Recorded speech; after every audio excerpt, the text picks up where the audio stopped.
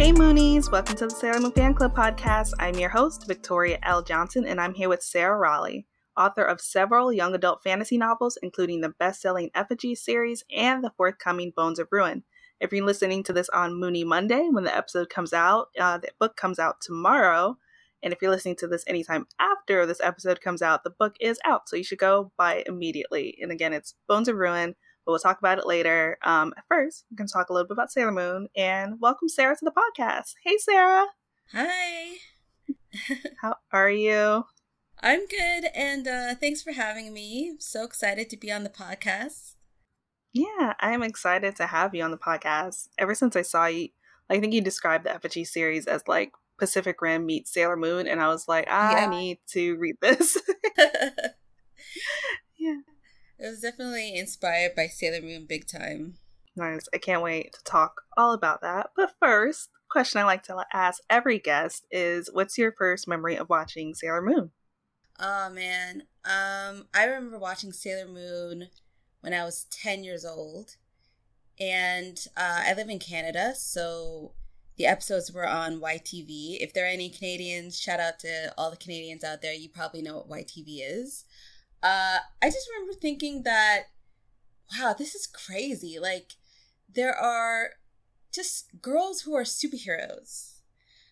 I hadn't really seen that at the time, and I was used to other kind of transforming heroes type stuff. Like, I hate to admit it, but I did watch Power Rangers for a while, and, and I watched other stuff, but this was very different. It was girls who could look fabulous and still kind of kick ass, and they were kicking ass through magical means. It wasn't necessarily like martial arts or anything like that, even though obviously like Sailor Jupiter can, actually kick butt using kung fu or whatever, but using those magical attacks. And I was a kid that loved magic. I still love magic, and it's very much why I became a fantasy author. So seeing all these girls as this really cool girl gang, looking gorgeous, hair always laid, you know what I mean?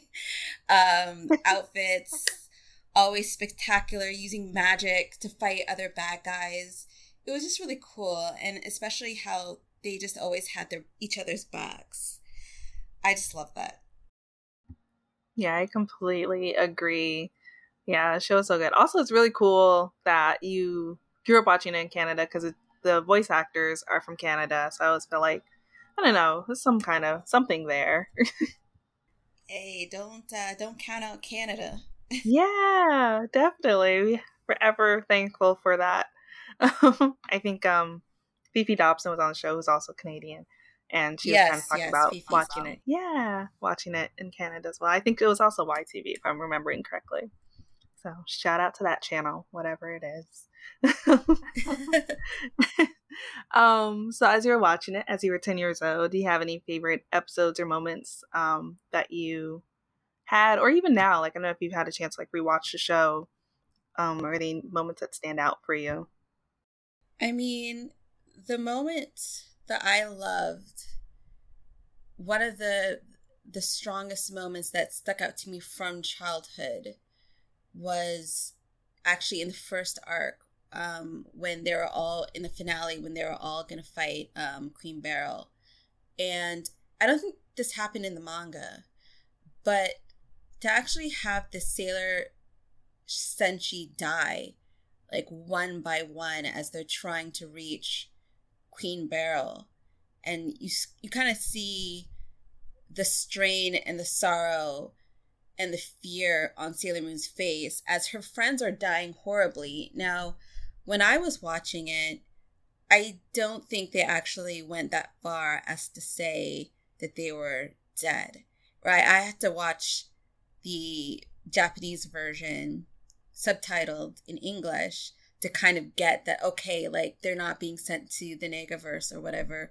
Like they're actually dead. They're actually like literally being killed off.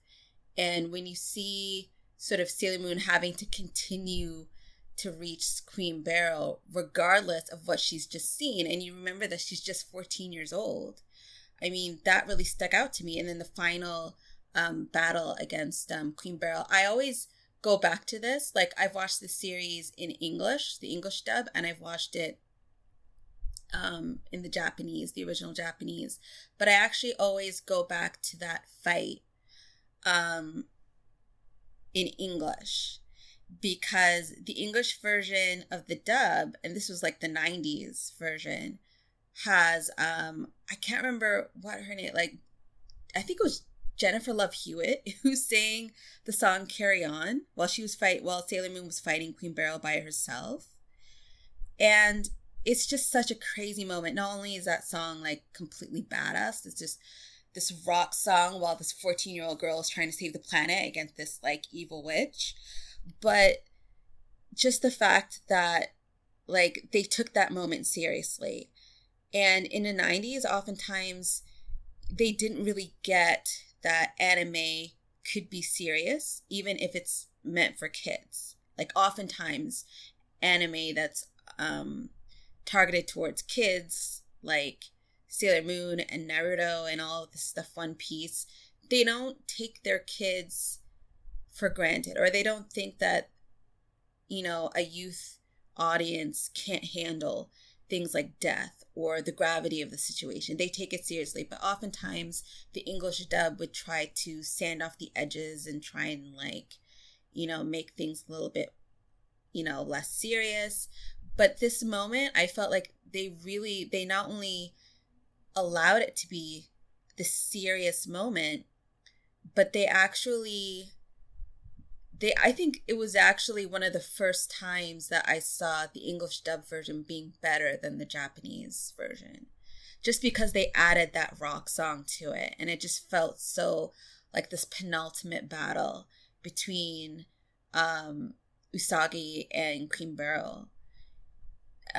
With the stakes sky high and things like that. And honestly, I've been searching for that original version of Carry On. I can only find like covers on Spotify, but it was definitely, that moment like sticks with me. Definitely. Yeah, I completely agree. I love Carry On too. I also think that I like that song better than the song that they replaced it in the new dub or in the Japanese version. It's such a good song. Like, yeah, it just carries that like spirit. Also, I think it was Jennifer Seehee, but she does look like Jennifer Love Hewitt. Funny enough. Oh, for some reason, I always thought it was Jennifer Love Hewitt. Like, people were joking about it, and I was like, what? Maybe. But it was. You know, I wouldn't put it past the 90s because there were a lot of things that happened in the 90s. Yeah, weird stuff. But yeah, the song was definitely great. And it seems, yeah, there is, I just Googled it quickly, and like there is some like Jennifer Love Hewitt Sailor Moon songs overlap going on. I don't know if she did it or like people are saying it, or if it was, I don't know, but it's funny. But the mystery. Yeah. And yeah, like I always loved that too. I didn't realize they died either when I was first watching it. I was just like, oh, they got captured, or they you know, are away and Negverse got them kidnapped or whatever. Until like watching the Japanese version too. But even then it was still kind of like, I wouldn't say scary, because you see like Serena / Usagi like dealing with the fact that she really has to do this alone, which is not something she's really had to do as much before. I think she kind of got like used to like fighting alongside the other scouts / senshi, and now she's like, oh man, I gotta go like fight this person by myself. Like, what? Like, that's terrifying. Like I said, it's 14-year-old girl, and it's like facing off against like the big bad, and yeah, that's scary. Yeah, I just love those kind of moments in shows where the main character really gets, you know, she's between a rock and a hard place, and she's really got to rise to the occasion. Yeah. And you see that. And one of the moments of that battle was when the ghosts of the other senshi kind of help her, like, at the very end, and they all kind of put their hands together. I was just, like, weeping. And that's why the song really works, because it really happens at, like, a moment in that song where, like, there's a crescendo, and I was like, oh my god, girl power. Totally, yeah, totally. It just, like, captured everything and all the emotions that you wanted in that moment. And it's so good. It's so good. That whole soundtrack is like really great. We talked about a few different Sailor Scouts, but do you have a favorite? I love the attitude of Sailor Saturn and Sailor Mars. I like the stoic Senshi, I guess. So Sailor Neptune as well. And it's weird with Sailor Mars is like she's so different in the animated version, the 90s version.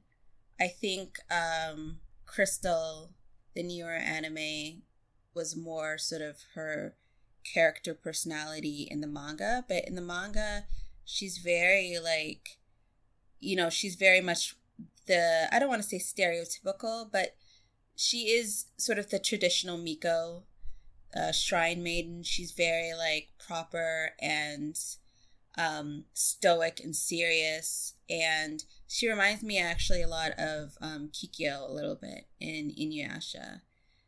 And just that kind of character, which I love. I love those kind of characters. So I could see that. I've never thought of that before, but they do have a lot of similarities. Not even just in the way they look, but even like their personalities are, yeah, like that. Yeah, that's funny. I have to like think about that a little bit more because they are very, like, can be serious, but also very just like, I wouldn't say loud, but just like get it together. Like, what are you doing? Yeah, I would say like they're very different. They have very different character trajectories. Kikyo obviously becomes like a bad guy, so she's like, and her story is tragic and a lot more serious and stuff like that. So whereas even in the manga, I think Sailor Mars was able to be like just a lot more Ray could have those cute moments, especially with Venus. I love her and Venus together. But yeah, I do see some similarities there for whatever reason. So I definitely have to go back and like watch the original Inuyasha if I have like the time to watch 200 or something episodes. Yeah. But It gets so harder as I've gotten older. I know. But yeah, I can definitely see. I can even see. I mean, yeah, I know. But yeah, that is cool. But yeah, so Sailor Saturn, Sailor Mars, and Sailor Neptune. Were those your three? Yeah, I liked. Oh no, sorry, I meant Pluto. Okay. Yeah, that makes sense. I feel like you really have like this stoic senshi going on. They are really cool. They are all really. Oh, and I also ask for people who like Mars. I don't always ask this, but I've been trying to. Like, do you prefer the Mars in the manga or the Mars in the anime? Yeah, definitely. In the manga, I think they made her a little bit more boy crazy in the anime, but I do like in the anime like her relationship with Usagi in the anime was cute. It's they had some really cute odd couple moments there, and I always just thought that in the anime, in the 90s anime, Ray's personality was a little too similar to Minako's. I could see that. And yeah, whereas their personalities were more distinct in the manga. I could definitely see that. But I do, like you said, kind of like the dynamic between Usagi and Ray. I think Odd Couple is such a good way to explain it too, because they are like kind of at odds, not to make a pun, but also like there is some like love between them and like genuine, like they have each other's backs at the end of the day. But yeah. Oh yeah. I want to shift gears, talk a little bit about you, because you have a bunch of books, which is super, super cool. So when did you start writing? And then I guess we'll get into like the effigies and like how is it Sailor Moon meets Pacific Rim? I started writing probably when I was 3 years old. So writing little stories and telling stories. I was really inspired by stuff like anime and manga and, video games, and pop culture in general, visual media in general. And I actually used to draw, but I eventually went into actually like writing. And the Effigy series, I actually came up with the idea in 2012 when they announced Sailor Moon Crystal for the first time. And I remember when they announced that because everybody was like so excited to get a new Sailor Moon anime at the time. And I started to think to myself, how badass would it be if we had, a Sailor Moon type character or like the Sailor Senshi, but everyone kind of knew who they were and they were, famous. And if you think about it, I mean, back then, social media stars and things like that were already like a big deal. But now more than ever, I think in the year 2021, you really start to see lots of like social media influencers and not just the older ones, but even like young kids have their own YouTube now. You know what I mean? Like 13, 14, 15-year-olds have like millions of followers. It's crazy. On TikTok or YouTube or Instagram and various things like that. There's so many platforms for folks. So I think maybe now more than ever, the Effigy series kind of has this, it kind of resonates with the way society is right now, because in the Effigy series, you have this Sailor Senshi like group of 4 girls with magical powers, and they fight bad guys, these phantoms, which are basically monsters, right? Like kaiju like monsters. And instead of it being a thing where they can sort of put their costumes on and fight and then take their costumes off and go to school and live a normal life, everybody knows who they are. So there's no costume, there's nothing to mask their identities. They are celebrities as well as, Sailor Senshi type warriors. And they're young girls. And that means they have a lot of scrutiny from the media. It means that they have a lot of fans. Each of the girls have their own like fan club. So it's a little bit like pop fandoms now, like K-pop, for example. Every K-pop group has their own fandom with their own name and things like that. And, I was just thinking like, okay, how difficult would it be to carry on your duties, especially knowing that your life is always in danger, and then also be a celebrity and have to like carry out that sort of hyper scrutiny part of the job where you can do your, try your hardest in trying to fight evil and still get raked over the coals, by fans online or by mainstream media, cable news like CNN or something, because of some perceived slight or whatever. So I just thought it was interesting to kind of look at it from that angle. So that's really kind of, I think, for people who like Sailor Moon, and you kind of wonder like what would it be if Usagi and her friends were famous, you can definitely pick up the Effigy series, because it might be, I had an interesting take on the whole thing. Yeah, I think that's such a cool take, because you're right. Like, I feel like for so many heroes, like you look at Spider-Man and he is, or Sailor Moon, like they're out here saving the world, but like not really, I wouldn't say reaping benefits, because I mean, you're a hero, but yeah, just like I could see how someone would become famous, or like, it's kind of hard to see Spider-Man like struggling to pay his bills, but he saves the world every week. And so I think that's such a cool concept, and especially because like in this day, like I think you're right, like it would be hard to be like this super famous person but not have anyone know who you are, especially like if you're a superhero, and for them to like capitalize on that and become influencers or YouTubers, or just to have like a lot of followers because they're really popular. Like you said, K-pop stars, the Beehive. Yeah, that's such a Exactly. cool concept. So, like, tell me about like effigies. Like, what are the characters? What are they doing? I like the names also. Like the so it's a trilogy, right? Where's okay. I was like, I don't know if there's a fourth book coming, but okay. So Fate of Flames, Siege of Shadows, and Legacy of Light. Like all of those names, I'm just like, oh my god, this is so dope. And you have a Maya, I believe, main character, and other FGs, and a character named Saul, who seems a little mysterious and interesting. But yeah, but tell me, what is Effigies about? Well, the Effigies is about a girl named Maya, and she used to just be a regular fangirl of the Effigies. She really admired their strength.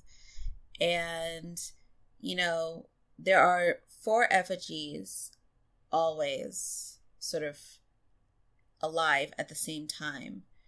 And that corresponds to the elements. So there's an effigy of fire, water, wind, and earth. It's very Avatar The Last Mm-hmm. Airbender.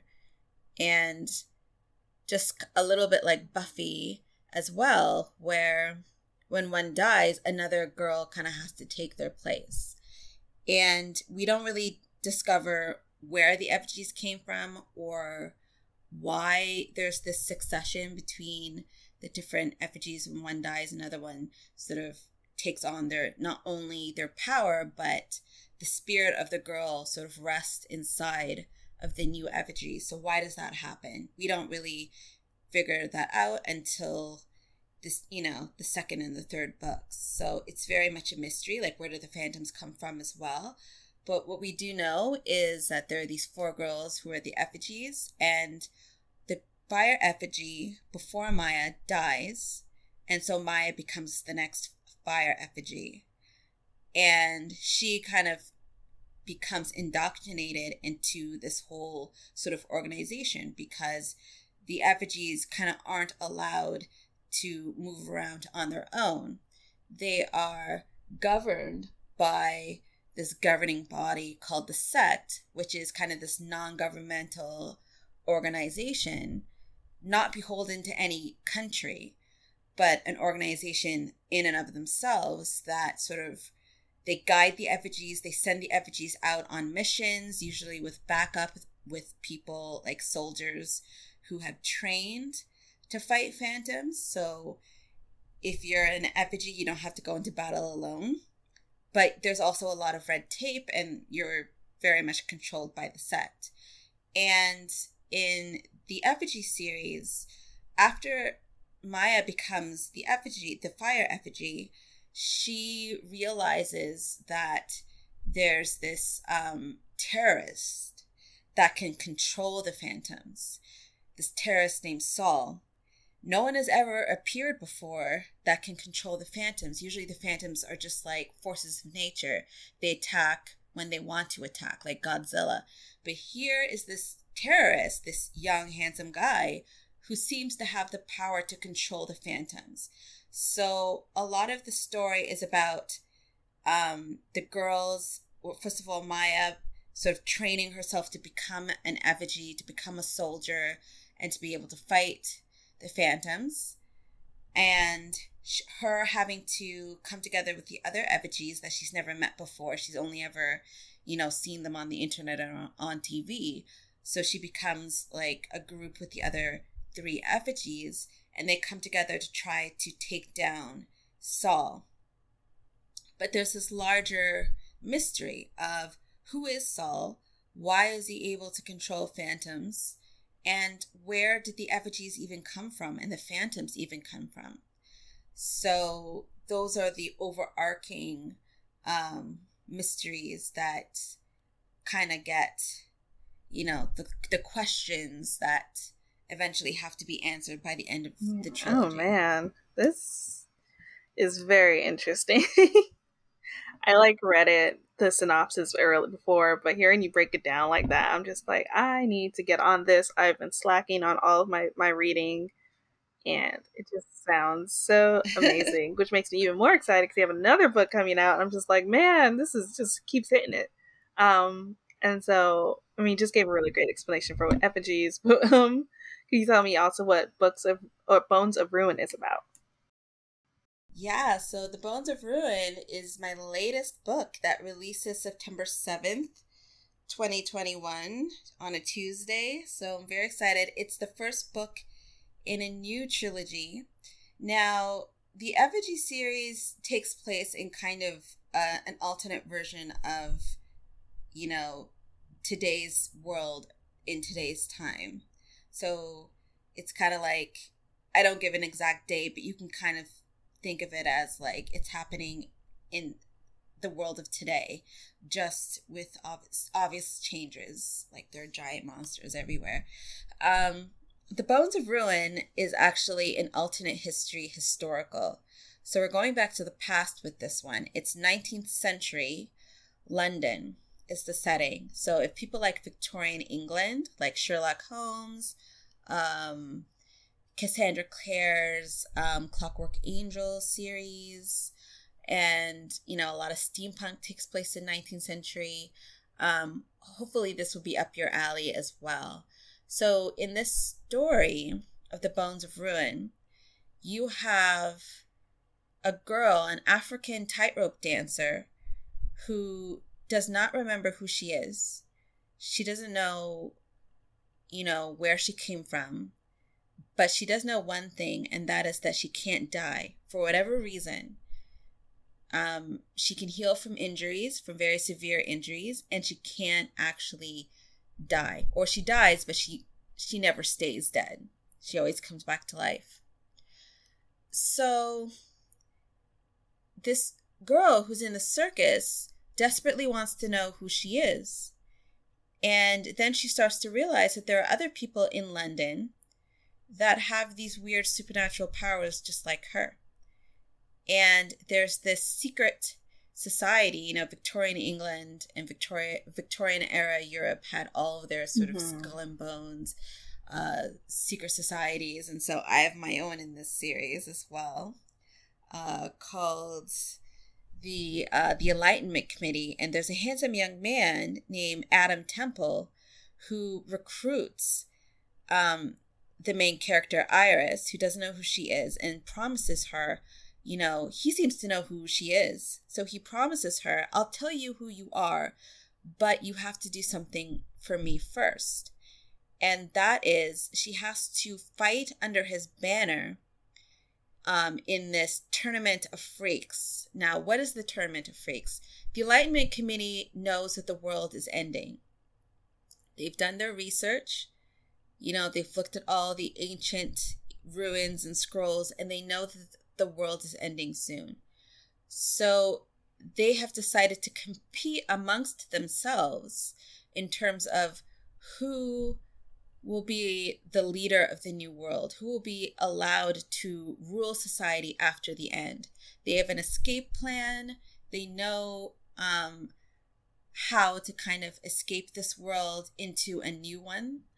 So I don't know. I think does any of that make sense so far? Yeah, definitely. I'm just like, I feel like you have me at Victorian London, secret society, black woman tightrope dancer who's immortal. I was just like, check. I like all of those things.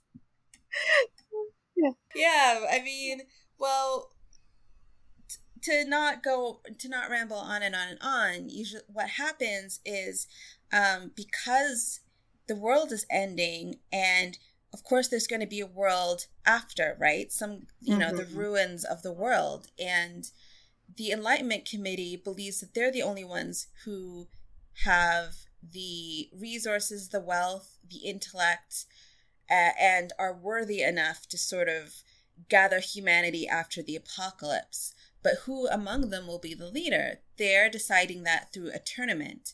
Each of the Enlightenment Committee members will have their own team of supernatural, quote-unquote, freaks who will basically fight in a tournament to the death.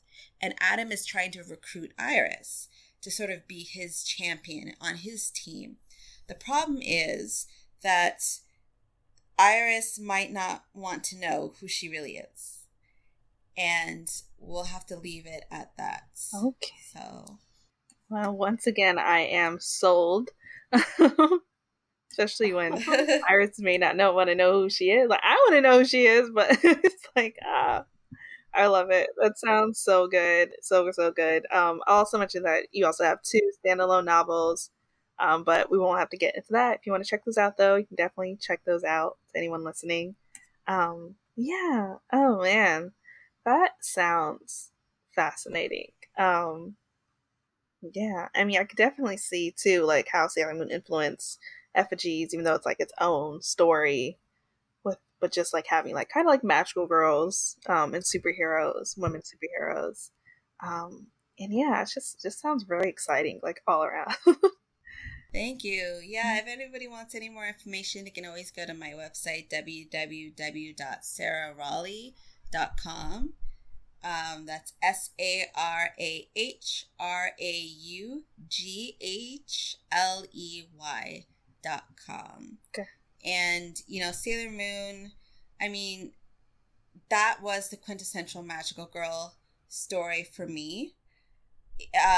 Although there are so many different, kinds, like, again, Inuyasha, Kagome, Fushigi Yugi's, Miyaka, and so on and so forth. But I was really sort of like bred on those kinds of shoujo manga anime that had magical girls just being awesome and being magical and fighting evil and falling in love and saving the world. So I would say that I'm more, as a writer, I'm more influenced by manga like Sailor Moon than I am like other books. Which is perfectly fine. I love it. Well, I guess we kind of spoke about like your other favorite anime, but what do we say is your favorite piece of anime merch that you own? This is gonna be embarrassing. I don't know if this counts as anime, but I remember buying a Sephiroth pillow. Love it. I love Sephiroth. Sephiroth. Have you played the new Final Fantasy VII remake? I haven't. I've only played one Final Fantasy game, and I can't remember which. I think it was 9, maybe. And I played Kingdom Hearts, of course. Okay, yeah, of course. I love Kingdom Hearts as well. Mm-hmm. But yeah, like Final Fantasy is another huge inspiration for me as a writer and as a storyteller. And Final Fantasy VII, I mean, Final Fantasy VI to me is probably the best Final Fantasy, but Final Fantasy VII is probably the one that everyone is obsessed with. Mm-hmm. And I did have an opportunity to buy a Sephiroth pillow, so there you go. I love it.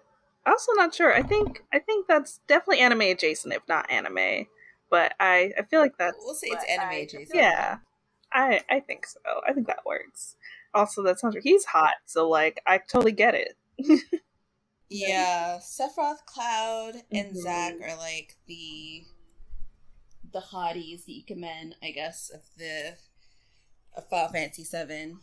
And I don't know if OSTs and like soundtracks count as anime merchandise, but I remember I used to buy actual CDs of like back when I was a kid. And I loved, like, just the soundtracks, like Naruto soundtrack and all that. Now you can pretty much get mostly anything you want on Spotify, except a lot of those songs, like a lot of the Japanese songs, were not on Spotify until recently. Because Japan is very, like, when it comes to the music industry, is very strict with copyright, we'll say.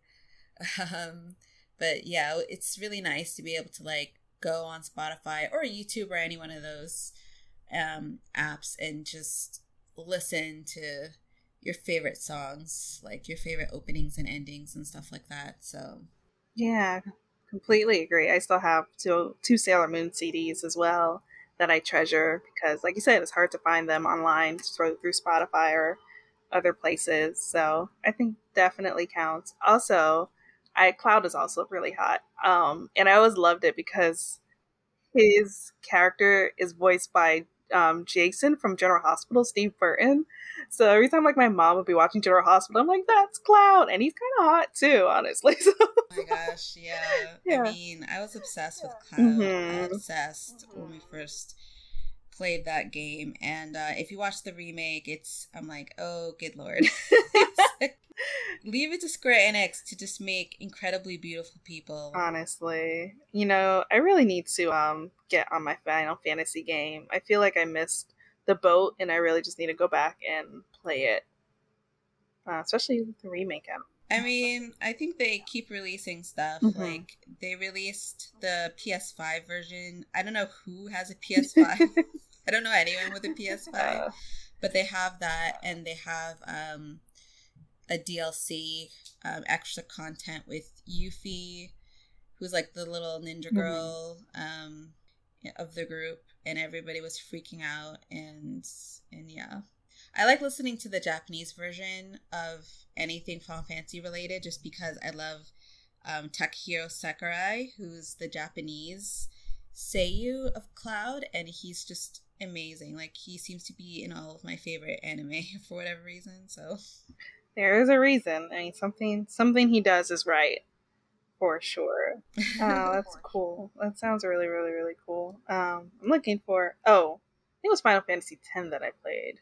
I'm like looking at the covers, but it's been a really long time. Yeah, looking at the covers, and I think that's it. Yeah, that looks familiar. It was a really long time ago.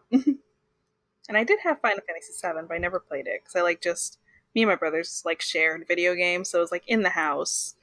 Never played, but yeah, Cloud for sure. I'm with you there. Yeah. Oh yeah. If Maya and Iris were Sailor Scouts, who would they be? I think Maya. I feel like Maya would be like Chibiusa. That's hilarious. She annoys people. Okay. She just annoys people so much for whatever reason. No offense to the Chibiusa stands. I mean, all three of you. Not wrong when it's true. You know, I would say for Iris, that's a really good question. I kind of feel like she's Sailor V. She's like, I feel like if Sailor V were given her own manga, like I know she kind of came before Sailor Moon, and I mean like Sailor V before she became Sailor Venus, like when she was still in the drafts as Sailor V, the leader of the main character of her own comic. For whatever reason, I feel like Iris would be that character. Oh, that would be really cool. So like Sailor Venus before she gets her powers, is that what before she becomes like Sailor Venus, or just like early days of her being Sailor Venus? The idea of Sailor V that Naoko had before she had the idea to create the group, the Sailor Moon manga. I see. Yeah, okay. I don't even know if that makes sense, but I think it does, yeah, because you're right. She did have like a idea for Sailor V, and then I forgot what made her decide to like make it a group instead of just Sailor V. Or so, yeah, I think that makes a lot of sense. Then, what advice do you have for someone who wants to publish their own young adult fantasy novels?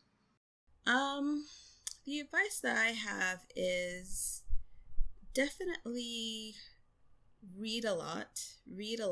Even if you're inspired by different kinds of stuff. Like I'm inspired by manga and video games and things like that. But the craft of writing, you definitely should read a lot of books to see how other people do their thing. And also take classes, read craft books. Always kind of see if you can improve on your craft. Because having a great idea is one thing, but being able to execute that idea takes an entirely different set of skills. So always just try and improve upon your writing and see what you can do to like craft words together, to structure the story. How do you structure the story? How do you give people those moments like the one I described at the very beginning of this podcast, like when Sailor Moon was by herself? having to fight Queen Beryl, it didn't just happen out of nowhere, right? Like, there were a series of events and a crescendo that led up to that, and that was able to give that really amazing moment and that cathartic win. So read books on how to tell stories, read books on how to write, and read other people's books, obviously for fun, but also just analyzing it and seeing, like, okay, how do they tell their stories? And one big thing I would say is always just write for yourself. Not everyone is going to like your books, and not everyone is going to be interested in the stories you want to tell. I remember when I first started watching Sailor Moon, and I was actually really embarrassed because a lot of my friends were like, oh, this is lame and this is this and that, right? And then I started thinking to myself, you know what, who cares what they think? Just because they don't like Sailor Moon and my friends were clowning it all the time, doesn't mean I have to dislike it. And, you know, look at the series. There are a lot of people who still clown Sailor Moon or who don't consider it a good story. But there are also millions of people around the world who love the story. So just know that not everyone is going to love what you write, but that doesn't mean that what you write isn't, you know, worth reading. And it doesn't mean that what you write isn't amazing, because you're going to have some people out there that get your work. And I think it's just important to reach those people. So I hope what I said makes sense. Yeah, definitely. You've been making a lot of sense throughout this whole podcast. And I think, yeah, absolutely. Like, I think it's so important, like, so like writing for yourself, because, you know, even if, you know, the book is successful or not, like, you have something that you can be proud of, something that you can enjoy. So I think that makes a lot of sense. And like I said, like with Sailor Moon, like Naoko, I'm sure, was like, I don't know who's gonna like this, but then now it's like millions of fans all over the world. Also, like, friends were lame. No, I'm joking. We're not like Sailor Moon. You know, they didn't really get anime, and you know, but still, it's like, even a lot of anime fans, there's a lot of people who are like, oh, you know, Sailor Moon, ooh, this and that, shoujo, you know. And it's like, who cares what they think? There's millions of people who love this story. So, you know, even if there's 5 people that love your story, you know, isn't that amazing? Like, you wrote something, you submitted it, you got it out there, and there are 5 individuals on this planet who read it and love it. That is incredible. Yeah. I completely agree. And I love your advice too for like writers, because one thing I've heard before is like it's easy sometimes to write a scene, but like to earn that moment is like, because someone, you know, they could have wrote that scene of her defeating Queen Beryl like the beginning, but the fact that you got to like know the characters and had like the character, you know, development, and, you know, had grew like an emotional attachment to the characters, and then that's what like made that last scene so powerful. Is makes so much sense. So much sense. So thank you for your advice. It was great. And then, just like Sailor Moon had her, Sailor Moon says phrase at the end of every episode, what would your face be? So Sailor Sarah says, which is like perfect alliteration. We love alliteration in this house. Yes. Sailor Sarah says, believe in yourself always, and always chase after your dreams. I love it and completely agree. Yes. Yes, yes, yes. No one else will believe in you. You believe in yourself. And then, what's next for you, and where can people find you? What's next for me is finishing the 2nd book of the Bones of Ruin trilogy, and just continuing to write and try to improve my craft. And people can find me on Twitter at S_Raleigh. That's at S_RAUGHLEY.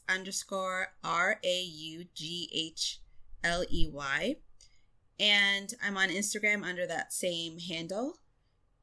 And yeah, people can find me in my website. I'm sure if people just Google Sarah Raleigh, you'll find me somewhere. Definitely. I did that earlier today, and like a bunch of stuff came up. And also, like, I'll drop links in the show notes for anyone of your website, your socials, if anyone wants to follow.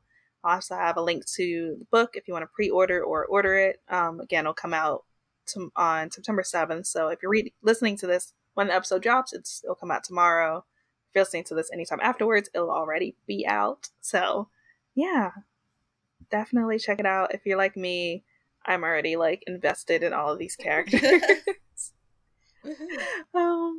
Yeah, and then once again, I'm Victoria L. Johnson, host of the Sailor Moon Fan Club podcast, and you can find me at Miss Old School. It's Old School with a K on Twitter and Instagram, and you can find the podcast at Moonies Club on Twitter and Moonies_Club on Instagram, and we also have merch at mooniesclub.com, and you can also find me, actually, I'm on TikTok now, at Sailor Victoria, and yeah, that's it. Thanks for listening, Moonies, and thanks, Sarah, for coming on the show. Thanks, Victoria. Bye, Moonies.